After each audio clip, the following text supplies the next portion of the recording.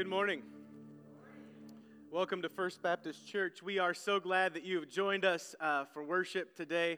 I do want to highlight a few things as we get started this morning because there are several amazing things that are going on around this church, and sometimes we might passively hear about them, but we don't always do a good job of saying and acknowledging what's going on from the pulpit, from the stage. And so Montica did do the announcements this morning. For those that don't know, Montica is just finishing her term as the chair of CE, and she has done an amazing job while taking care of a new business. And she's also she doesn't like me to say this, but she is the shiny tip of the youth ministry spear right now, and is doing some really good things with a great team that is serving around and with her, but she's keeping our chaos organized, and that's been great. But she did point out, yesterday we had a youth event for the spring, and we did have upwards of about 50 kids, or teenagers, not kids, excuse me, that were here at the church from 5:30 to 11 on a Saturday night. And they were here, most of them, because they wanted to be here, because they could drive and they could come and go. And it was a great time. You may have seen me out at the Welcome Center showing some laser tag guns. And I did have some requests from a few adults about an adult laser tag session. And so we'll be working on that for those that want to come. We will have a Walker edition as well. So everybody's welcome. We don't keep anybody out. So I know you were wanting to come. And so I've got you, Carol. So we are really excited. I do seriously want to celebrate that on a Saturday night when kids could be anywhere else, we had kids continually all night pouring into the church. And I was sitting in here while we were getting ready to play one of the games, and I could hear students and laughter coming from every corner of the church. And I sent a text message out to our youth leaders, and I said, isn't it amazing to hear life in the church? And I hope that's what you hear. I hope what you see is not, you may have gone into some of your classrooms and seen some chairs out of place. We tried to put them back, but that is not an inconvenience. That is an evidence of life. That is an evidence of multi-generational ministry. And at the same time, I want to point out something because you don't get to see it again. As we were singing this morning, your all voices sounded amazing. But I remember JJ sitting on the front row, kind of tapping on things. And this morning, as we were playing, I couldn't help. I normally watch them sing and listen to the loud voices because it is encouraging. But I watched, and one of the Lance children was sitting in the front playing the drums as we were going. And I looked around me, and I don't know if you saw this morning, but 50% of our band this morning was teenagers. And so again, this is the sermon before the sermon. And so again, as I'm playing this worship song, I stopped singing for a while, and I pulled back, and I was praying, and I was thanking God again. Thank you, God, for the signs of life in our church. And then you see the roses up here in the front. And we, again, get to celebrate new life to families here at the church. One rose is in honor of Jackson Wayne, who is the son of Carly and Wayne Bender. Tracy Westfall is the grandmother, and Jan and Dan Sen are the very proud great-grandparents this morning, as you'll notice from Dan's sweatshirt. You'll have to check that out on your way out this morning. He made sure to catch me. So congratulations to you all. We're so excited for you. And also, we have another rose here in honor of Rook Andrew. It's the son of Reed and Janelle Martin, and the grandson of Joellen Martin. So congratulations to you, and we celebrate with you. But I want us to this morning, and every morning when we see the roses, when we see the kids, when we see the things, let us not be frustrated by things that aren't our way, but let us celebrate the signs of life. That God is doing something here. And we're seeing multiple generations still coming into this church and finding a place to worship and a place to belong. And we praise God for that this morning. And let's thank Him as we begin our service and turn our attention to the Word today. Father God, I thank you so much for your goodness and your grace to us. Oh Lord, you are so good to us. And so often we just brush by it, Lord, or even we may miss it because things aren't the way that we think they should be, or Other things are going on in our minds, Lord, but this morning, Lord, may we be attentive to the signs of new life. May we be grateful for young worship leaders that are leading us in worship with boldness and courage. Thank you for the talents that you've given them and for their willingness to share them with us this early Sunday morning.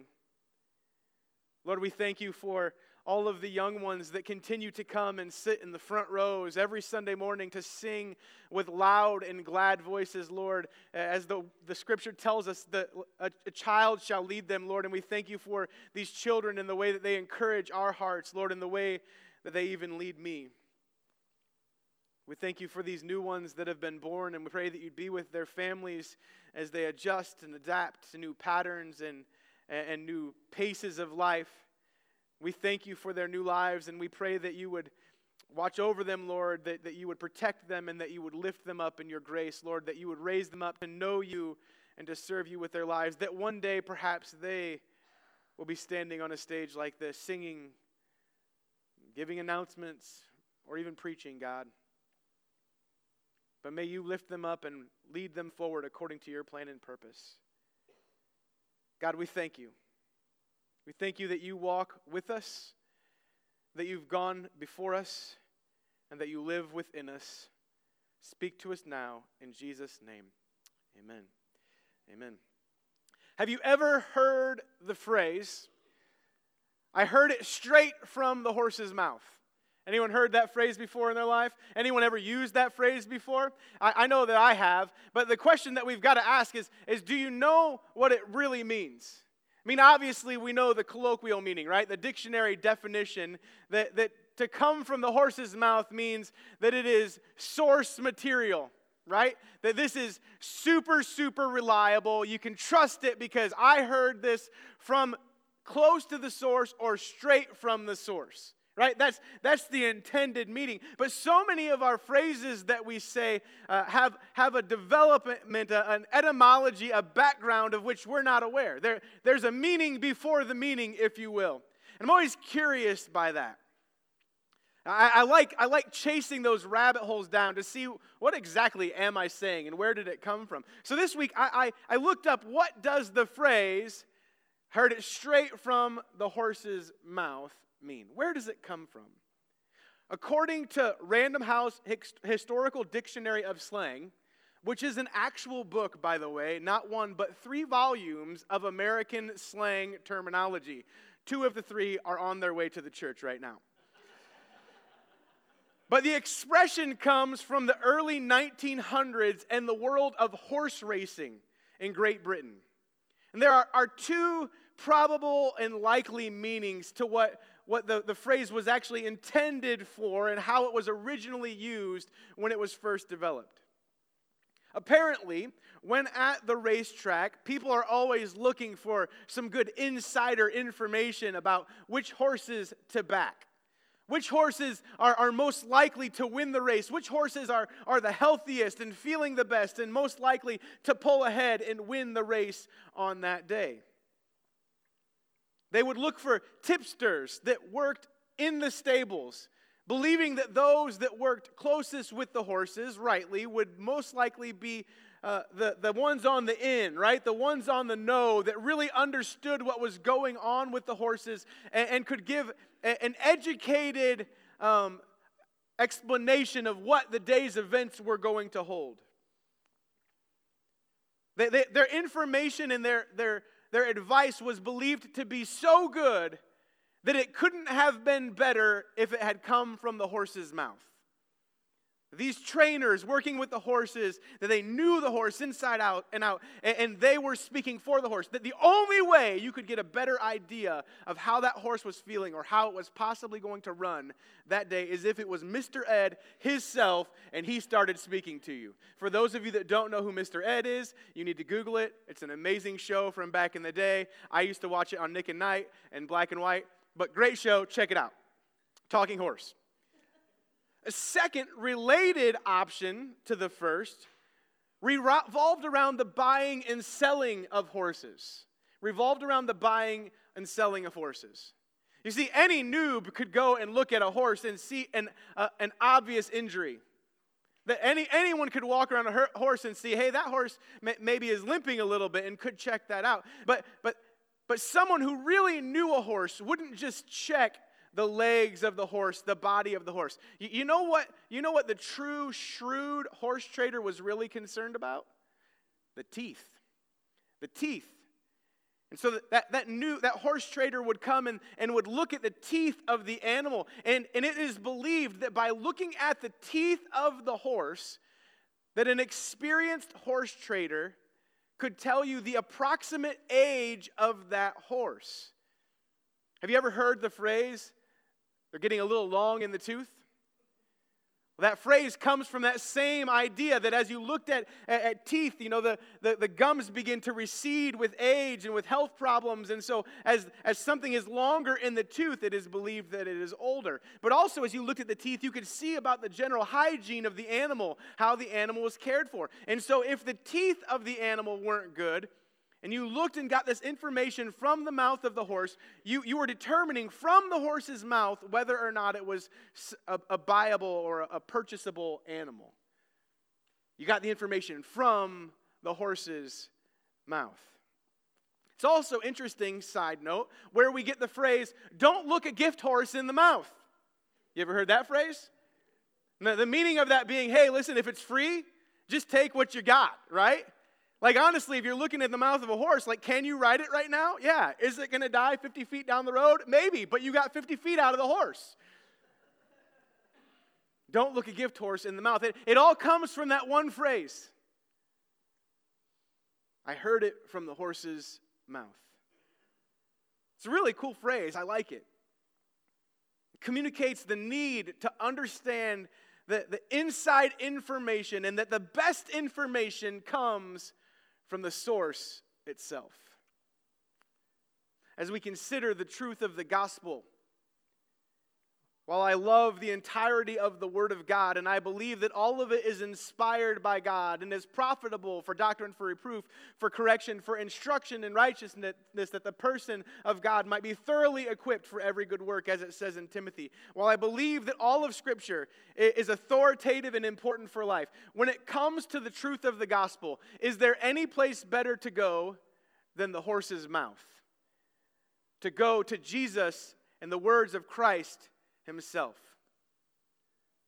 So this morning, as we begin this new series that we're calling The Journey to Jerusalem, as we start today and we move our way through to the cross and ultimately to the resurrection, and we consider the realities that Jesus was facing and the decisions that He made that drove Him down the path to Calvary to give His life for us, we're going to consider this morning what started it all.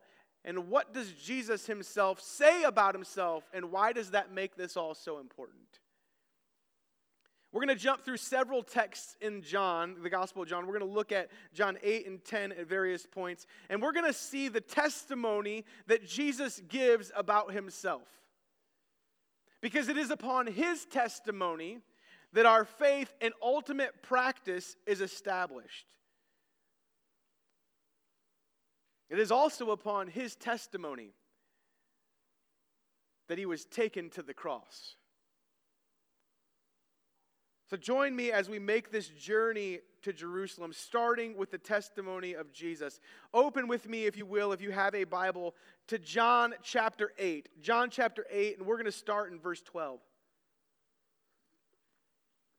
John 8, 12 through 20. Now I'm going to read verses 12 through 20 this morning. I'm going to reference a few other verses, but you may have noticed in your notes that I've begun putting in italics underneath every point, the text that I am referencing through the course of the message. That is for your benefit, that perhaps if you don't feel like I have referenced the text enough and you'd like to go and check the sources, I'm giving it to you. You can go to the horse's mouth yourself and check it out, and I encourage you to do that. But note that those passages that I'm going to reference are in your notes this morning.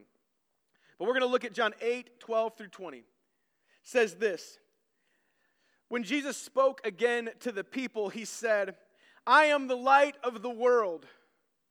Whoever follows me will never walk in darkness, but will have the light of life. The Pharisees challenged Him. Here you are appearing as your own witness. Your testimony is not valid. And Jesus answered, even if I testify on my own behalf, my testimony is valid. For I know where I came from and where I am going, but you have no idea where I come from or where I am going. You judge by human standards, and I pass judgment on no one. But if I do judge, my decisions are true, because I am not alone. I stand with the Father who sent me. In your own law, it is written that the testimony of two witnesses is true. I am one who testifies for myself. My other witness is the Father who sent me. Then they asked him, where is your Father? You do not know me or my Father, Jesus replied. If you knew me, you would know my Father also. He spoke these words while teaching in the temple courts near the place where the offerings were put. Yet no one seized him because his hour had not yet come. Now we see a pattern here. There is a pattern that is going to further develop and escalate as we look through John 8 and moving into John 10. And the pattern is this. We need to understand that when it says that Jesus talked to the people, when he spoke again to the people, that is not a generic, there was just this random crowd that had established around him. As a matter of fact, if you look back, you see a random crowd in John chapter 7, and you see a crowd surrounding Jesus again in John chapter 11. But here in John chapter 8 and John chapter 10 specifically, the indication inherent in the text is that the people that Jesus is dealing with are Pharisees. These are the religious elite. Now you might ask yourself, well, there were two parties, right? There were the Sadducees and the Pharisees. Where are the Sadducees in all of this? Well, if you notice, Jesus is never saying anything positive to the Sadducees. That's because the Sadducees had already decided that Jesus was guilty from the beginning. They had nothing to say to him, and they believed they had nothing to learn from him. They were the uber hardline traditionalists, and Jesus was just a little bit too modern for them. The Pharisees, ironically, were the more centrist partner. They were the more open-minded ones biblically, which is crazy when we think about it. But the reason that we see them constantly talking to Jesus is because they were intrigued. They were interested in his interpretation of the law. They were willing to consider the things that he was saying and to have the dialogue. And so who we have here is we have this beginning of this dialogue between the Pharisees and Jesus. Now, there have been other dialogues. You see it most prominently in John. And in John 3, we see Jesus talking with Nicodemus. But this is where the standoff in earnest begins between Jesus and the Pharisees. You see, Jesus begins speaking, and as soon as Jesus speaks, Jesus says something that is at least moderately incendiary. And what I mean by that is Jesus says something offensive. Jesus says something that he knows is riding the line and is probably going to get someone upset with him. And you see the Pharisees hear what he say. Jesus says, and you see them scoffing at Jesus and going, who do you think you are? Like that is the model throughout this text. Jesus will make some grandiose claim. The Pharisees will say, who do you think you are? And Jesus will say, well, you don't know who I am. And by the way, you don't really know who God the Father is either. And here we see they don't seize him yet because it wasn't yet his time. Now, I want to be clear. You know what's inherent in that idea? That they wanted to seize him. The conflict was on. Now, what is this claim that Jesus has made at this point that is so offensive that the Pharisees want to arrest Jesus and take him to court? Because what we're going to see is over and over again is multiple claims. And Jesus made incredible claims concerning his identity. Jesus made incredible claims concerning his identity. So what's this first one that gets them stirred up here in this discussion? Well, the claim Jesus makes is found in verse 12 of chapter 8. And Jesus says, I am the light of the world. I am the light of the world. Now, we've seen this phrase before. If you've read the Gospel of John, this is not the first time that you've seen this phrase. As a matter of fact, if you turn over just a couple of pages to John chapter 1, verses 4 through 12, you see that for John, this concept of Jesus as the light of the world is going to be the central theme of John's gospel. That this is who Jesus is. And if we look at this part of John's thesis statement in John 1, John says this: in him, Jesus, was life. And that life was the light of all mankind. The light shines in the darkness, and the darkness has not overcome it. He came to his own, but his own did not receive him. Yet to all who did receive him, to those who believed in his name, he gave the right to become children of God. It's kind of interesting to me. I've not really thought about this in detail unless I was preaching on it. But if you look at John chapter 1, John does a great job in his thesis statement of setting up who he believes Jesus is and how the world is going to respond to it. Right?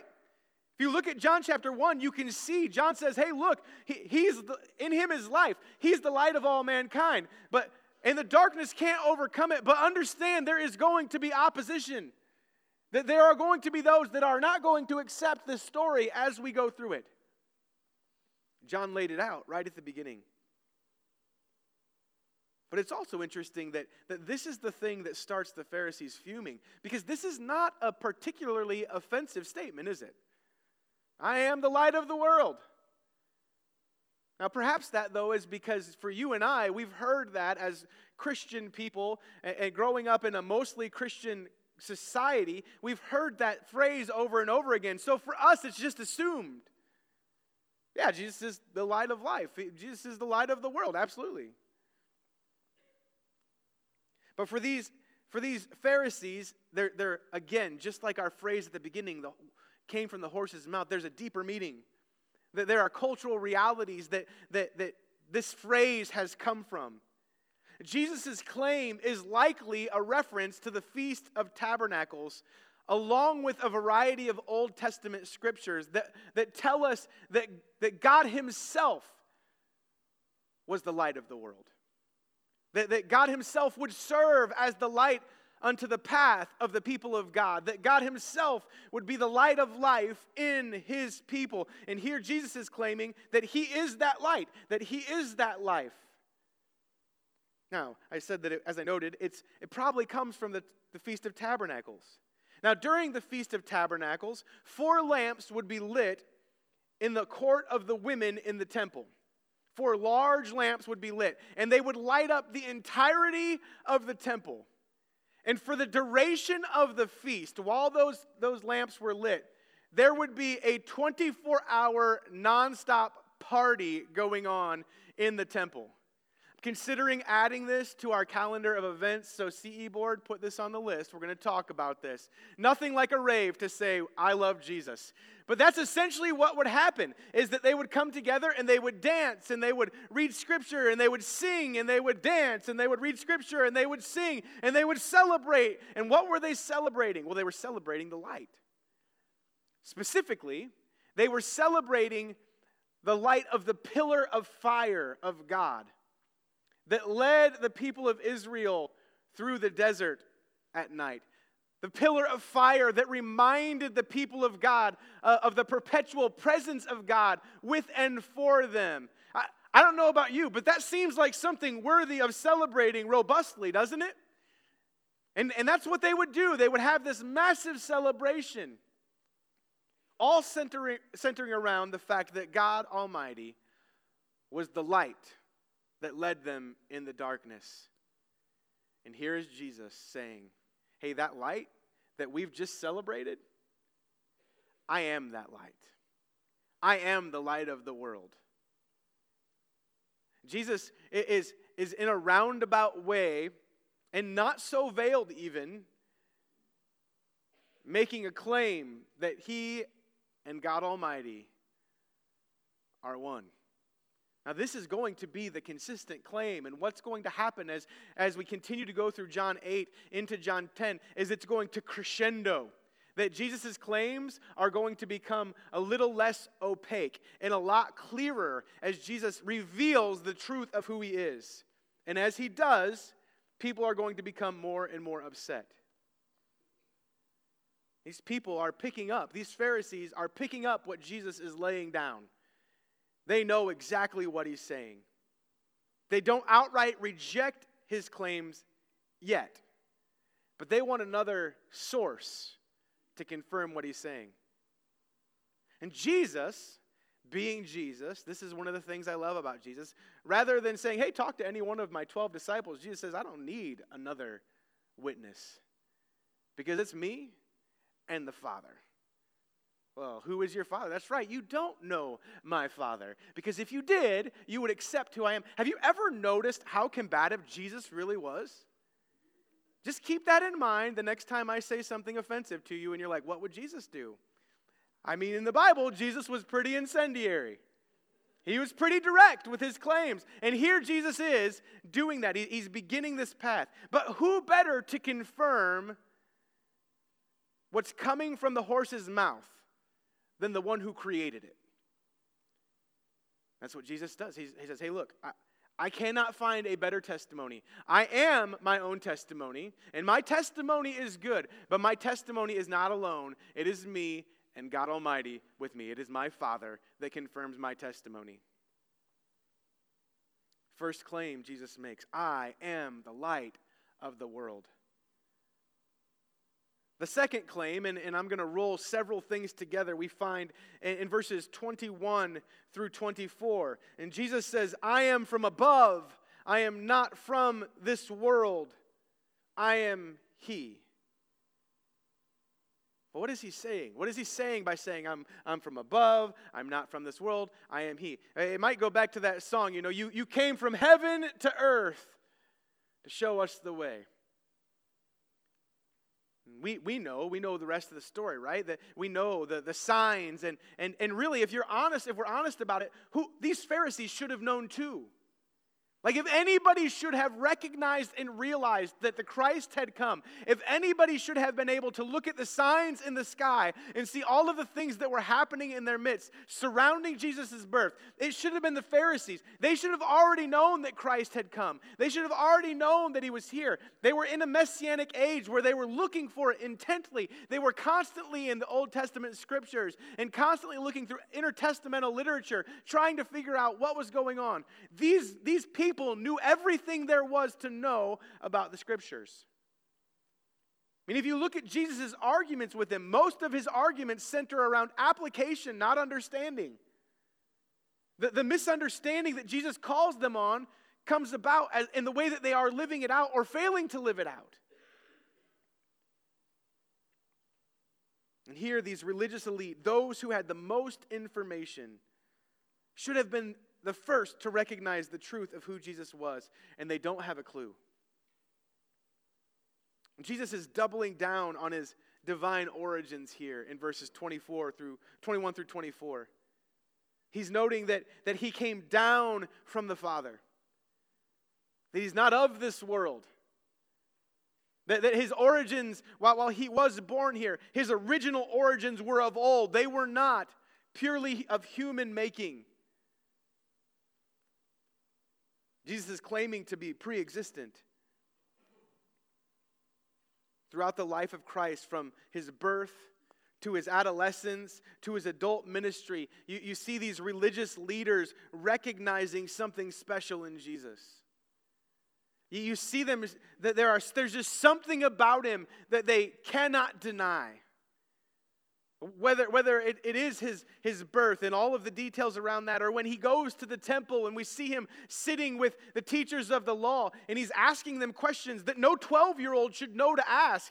And they're listening to him and they are bewildered, they are astounded by him. And that Jesus grows in knowledge and wisdom and favor with all of mankind. And then he becomes an adult, and everywhere he goes, crowds are flocking. Why? Because there are these amazing signs that are validating the message and the messenger. See, these well-educated people anticipating the coming of the Messiah should have known. They don't know, but they should have known. And they fail to see that Jesus is the literal Son of God and the promised Messiah sent from heaven.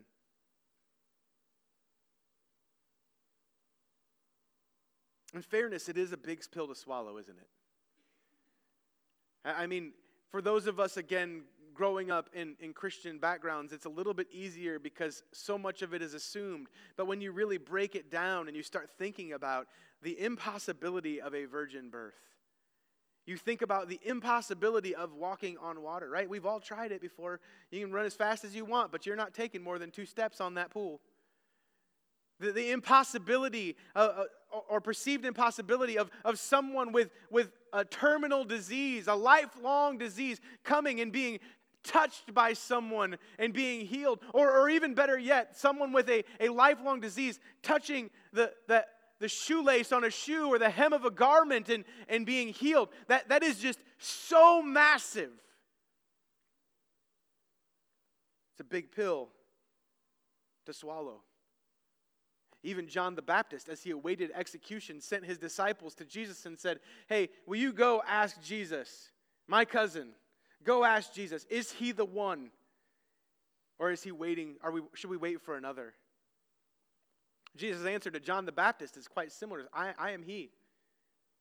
I'm the one. I am the Messiah. This I am he is not just some ambiguous, ethereal he that's unidentified. Jesus is identifying himself as the ultimate he, that he is the promised Son of God. He is the promised Messiah. He is the one that they have waited for, that he's it. Guys, you don't recognize me, you don't see me, but here I am. I'm the one you've waited for. Who are you is the question again. Who are you? Come on, guys.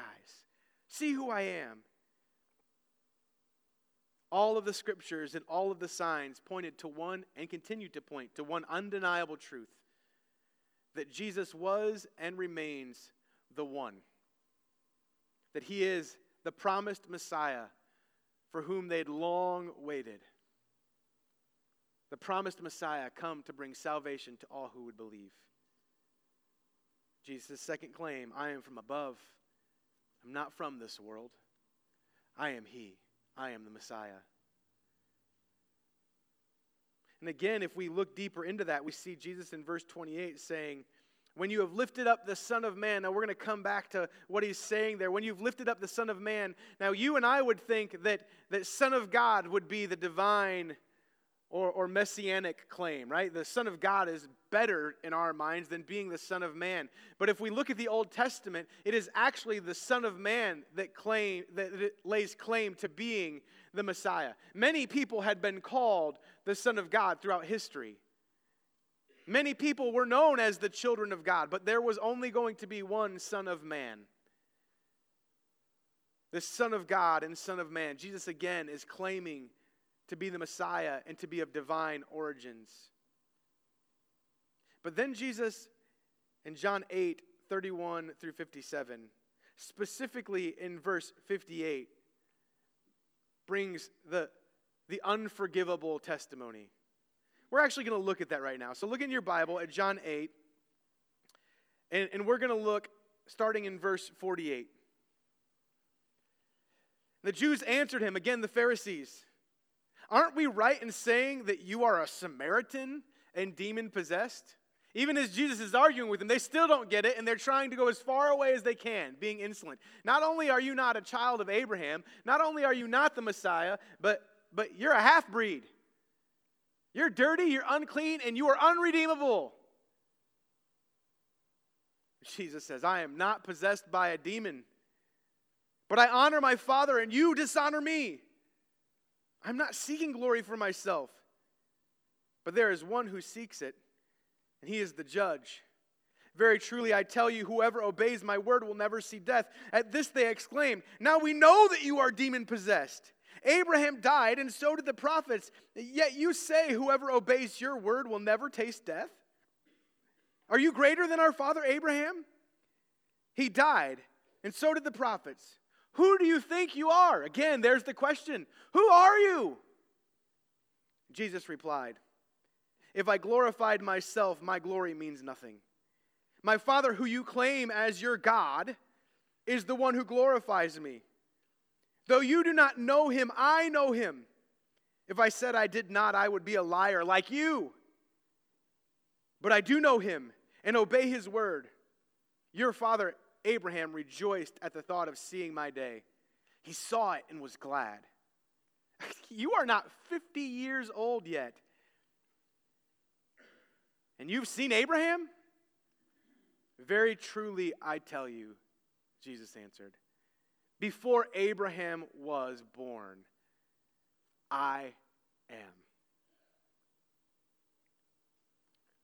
Jesus has just had this we just caught the back end of this long dialogue over the integrity of these people as the children of Abraham.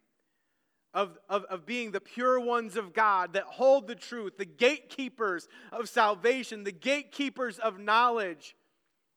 That they are these great ones, and Jesus continues to call them into question, continues to call their identity as the children of Abraham into question. And they ask him finally, as they go through the whole dialogue, are you greater than Abraham? Do you think you are better than Abraham? Here you are questioning our identity as Abraham's children, and you're claiming to be this son of God. Do you really think that you are better than Abraham? And Jesus' answer, in short, is absolutely yes. And some.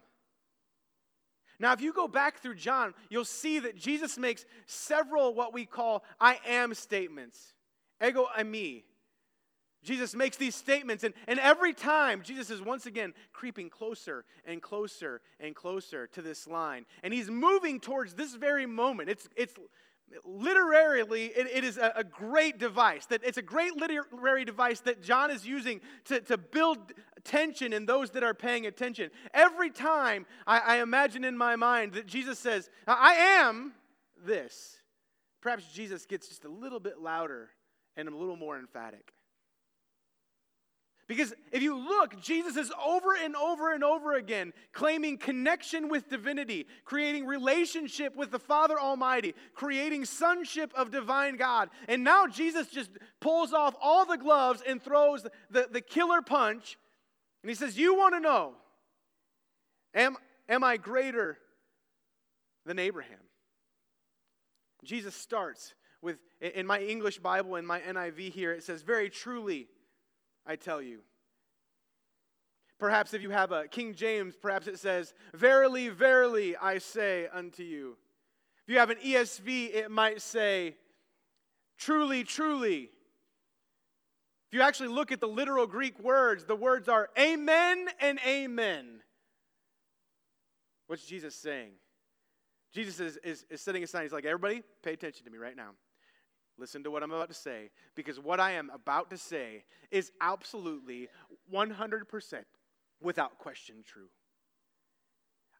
I will die on this hill. This is true. All of these things that you keep saying about me are lies, but this is true.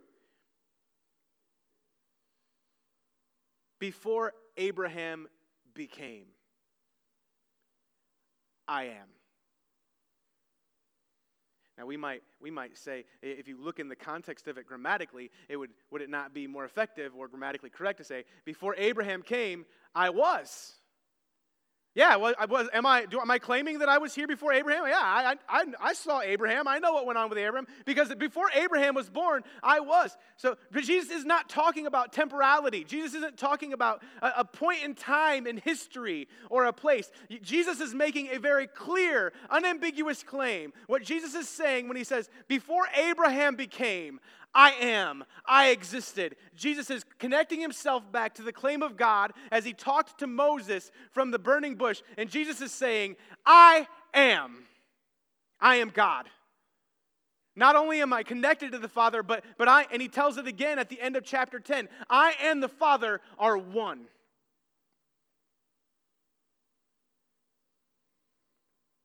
Jesus isn't just claiming to be greater than Abraham, he's claiming to be God Almighty.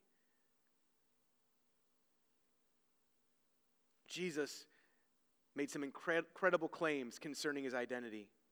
But Jesus also made some bold accusations about his enemies at the same time. You know, it's one thing to be making these big claims that are offensive about yourself, but then to follow that up with an accusation that is going to be offensive against your enemies, well, that is incredibly bold. First, Jesus accuses the most learned scholars and well-read experts of the day of being ignorant and unobservant. Jesus in John 8:19 and 21 says in different ways, you don't know me or the Father. You don't know me or the Father. It's a continuous refrain that he makes. It reminds me of a story one time, of something that happened at the church pretty early on. Right after I got here at the church, I remember standing in the office, and periodically salesmen would come to the church wanting to sell us something. And they'd heard that there was a new pastor. They must have known blood was in the water because they came out of the woodwork. And it was like 2 or 3 salesmen a week coming in trying to get us to change copier things or change paper distributors. Or they were just coming from everywhere. And I remember I was standing at the counter one day in the office in there. And next to me was Pastor Larry Tingle, who's our pastor of pastoral care here at the church. Now, if you look at us next to each other, for those of you that have maybe not met Pastor Larry is considerably older than I am. He also dresses considerably nicer than I dress on a day-to-day basis. So Larry and I are standing next to each other, and in comes this Southern Texan-type salesman, big, bold, brash, Southern accent. And he comes in, he's like, well, Pastor, it is good to see you today. I'm glad I caught you before you stepped out. You must be heading to lunch. I remember it as clear as it was yesterday. And he begins into this long tirade about copy machines and how we could save a ton of money if we go with this new thing, and the Lord would be pleased if we were good stewards of our money. And he goes through this whole long sales spiel, and he finishes it, and he says, well, Dr. Myers, it's good to talk to you. And he reaches out his hand. And so I reach my hand around Larry and out to the guy. In the entirety of the conversation, the guy did not one time look at me. The whole time, he's looking at Pastor Larry, having this long conversation with whom he believes is the pastor of the church. So I reach out my hand, and I go to shake his hand, and he looks at me, and he looks at Larry, and he looks back at Larry, and he goes, he's kidding, right? No, sir, that's Dr. Myers. And I was like, good to meet you, buddy. Thanks for stopping by. We did not go with their company, by the way. But it is an interesting illustration of how sometimes we make assumptions based upon appearances. And here these Pharisees, I feel like I'm in relatively good company because here these Pharisees are looking with Jesus with all of these amazing truths that he's teaching, with all of this infinite knowledge, with all of these amazing miracles, and they still can't see it. They're still looking for someone else because it surely can't be this guy. It cannot be you. Again, the Jewish people had been watching and waiting for the Messiah for hundreds of years. And here he is standing before them in the flesh, confirmed by amazing and mighty miracles, and still they can't see it or won't believe it. Second thing Jesus does is he accuses them of being rebellious sinners, citizens of the world standing accused. You know, today we talk about being worldly, and a lot of times a citizen of the world. It's something that carries a different meaning for us today. It actually means today that you're well educated, that you understand a lot of things about how the world works, and you understand the way that people work, and there's a complementary side to it. Back here, it's not. To be a citizen of the world meant that you were an outsider. You didn't want to be a citizen of the world. You wanted to be one of the people of God, and to be anything else was to be less than. And here Jesus says, listen, you are anything but the children of God. You're a citizen of this world. You are rebellious sinners. And interestingly enough, in the Pharisees' terminology, sinner and child of the world were interchangeable. They were synonyms. Because everybody else was a sinner. Only they were the pure children of God. Jesus points out that their issue is rejection of him. Jesus says in verse 24, I told you that you would die in your sins. If you do not believe that I am he, you will indeed die in your sins. You see, what's interesting there for us is this, that the sin that Jesus was most concerned about was not lying, it wasn't cheating, it wasn't stealing. The sin that Jesus was most concerned with was their denial of him. And ultimately, is that not the ultimate sin? That our denial of the truth of who Jesus is, our refusal to believe that Jesus Christ is the Messiah, the Son of God, is that not the decision in the truth upon which our eternity hangs? I asked that in the form of a question, but I want to be clear that that was rhetorical. It is the decision upon which eternity hangs. What we do with Jesus, what we believe about who Jesus was and who Jesus is of eternal importance. It's of first importance. We don't earn our way into or out of heaven. We acknowledge and accept the gift of salvation by grace through faith in Jesus Christ our Lord, or we ignore and reject it. The Pharisees still, who are you? They still don't understand. It's willful indifference and rejection of Jesus. Then Jesus makes another claim. He tells them, fine. They say, Abraham is our father. I don't know who your father is, but Abraham is our father. And Jesus essentially says, listen, Abraham may be your forefather, but the devil your daddy. Abraham may be your forefather, but the devil is your daddy. What does he mean by that? Not only were these religious leaders ignorant of who Jesus was, they communicate a troubling ignorance to who they were. If you look at the passage, you'll note that they say in verse 33, they say, we're Abraham's descendants, and we have never been slaves to anyone. Anybody else in the room that throws up some red flags? We've never been slaves to anyone. I mean, there's like literally a whole book in the Bible that's about the fact that they were slaves trying to exit slavery, right? I mean, I could be wrong, but in my Bible, there's a book called Exodus. Right? Get us out of here.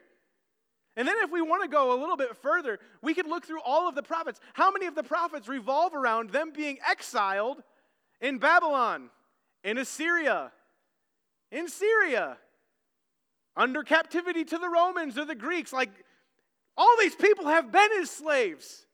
What are you talking about? We've never been slaves. Well, they're actually going a step further because they understand, surely, that they have been slaves physically before, but they're saying, in our hearts, we are free. In our hearts, we are free. Jesus confronts them with the truth of the lives they are living. Their true kinship and their true status in life is established not by their attitudes or their hearts, but their actions. They had seen the miracles. They knew the truth of Scripture, yet they still followed in the footsteps of a different father, the devil. He is a liar. He is a murderer. Are those not two dominant characteristics that we see in the lives and actions of the Pharisees? That they bear false witness concerning Jesus, and over and over and over again, they try to take his life and ultimately succeed? Liars and murderers, just like their father, the devil. Again, Jesus' enemies understand exactly what he's saying. They intended and attempted to kill him. In John 8:13 through 19, it tells us that no one seized him because his hour had not yet come. John 8:58 through 59, Jesus makes the claim, and it says, at this they picked up stones to stone him, but Jesus hid himself, slipping away from the temple grounds. In John 10:31 through 39, it says, again, his Jewish opponents picked up stones to stone him. They were offended, and therefore went on the offensive, and they wanted blood. You know, it reminds me of a truth in the book of Hebrews, chapter 4. We've heard the phrase, sometimes the truth hurts. And I think that is a fairly accurate statement. In Hebrews 4:12-13, it says, "For the word of God, the truth of God, is alive and active. It is sharper than any double-edged sword. It penetrates even to the dividing of soul and spirit, joints and marrow. It judges the thoughts and the attitudes of the heart." It's not exactly a friendly picture. I mean, I think about even a knife with surgery, right? You have a surgery that happens, and it may bring about healing, but I don't know if you've ever had a surgery, but it doesn't feel good. No time have I had a knife touch my skin that I'm like, oh man, that feels nice. Can I have another? We try to avoid that, right? Even though the outcome might be positive, the process is often painful. The truth was meant to cut bonds. It was meant to cut sin out of our hearts. But when we fight against the truth, when we try to deny the truth, it cuts us to pieces. The truth can and does at times hurt. The truth will either cut us free from that which keeps us from God, our sin, or it will cut us to pieces. Either way, our hearts will be broken and our feelings will at times be hurt. The difference will be determined in how we respond, whether we experience wholeness through the healing power of Christ, or we languish in the hostility and rebellion of our hearts. See, Jesus made bold accusations about his enemies. They fought against it, ultimately leading to their own hurt. And pride and power can blind us to the truth about ourselves and others. It is only through the light of the world that we can see the stains of the world upon and within us, and that we can respond appropriately. And here's where I want to end things, though, because as we look through all of this text in John 8 and 10, you see Jesus consistently being driven down the road to Calvary. You can see, Jesus even predicts it. If you look at John chapter 8, you can see Jesus making the prediction that he knows where this is going to lead. John 8:28-29, Jesus says, "When you have lifted up the Son of Man, then you will know that I am He, and I do nothing on my own, but speak just what the Father has taught me. The one who sent me is with me. He has not left me, for I always do what pleases Him." Jesus is making a claim right here that He is eventually going to go to the cross. Jesus knows where this ends. That His obedience to the Father is going to result in a cruel and terrible death. But here's what I notice about Jesus as He continues to interact and continues to confront His enemies. That even as Jesus was being driven down the road to the cross, Jesus worked to point His enemies up the path to salvation. Even as Christ was being driven down the road to the cross, He worked to point His enemies up the path to salvation. The attempts to murder the Son of God would eventually come to fruition when the time was right. And Jesus, knowing full well what was coming, still chose to walk the road. Christ willingly made the journey to Jerusalem, knowing that it would result in Him giving His life in a terrible and torturous way, suffering a death He didn't deserve at the hands of those He came to save. And Christ could have declared judgment, but instead He chose to offer a path to salvation. In John 8:30, we see that some believed. And Jesus isn't just fighting with them so that He can tell them how dumb they are. Jesus isn't just trying to insult them. Jesus is trying to point them to redemption, to restoration, to what they've waited for, to what they want, to what they truly need. Sure, Jesus came hard and heavy with truth, knowing that it would hurt, but also knowing that it was the only way that they would find what they most needed.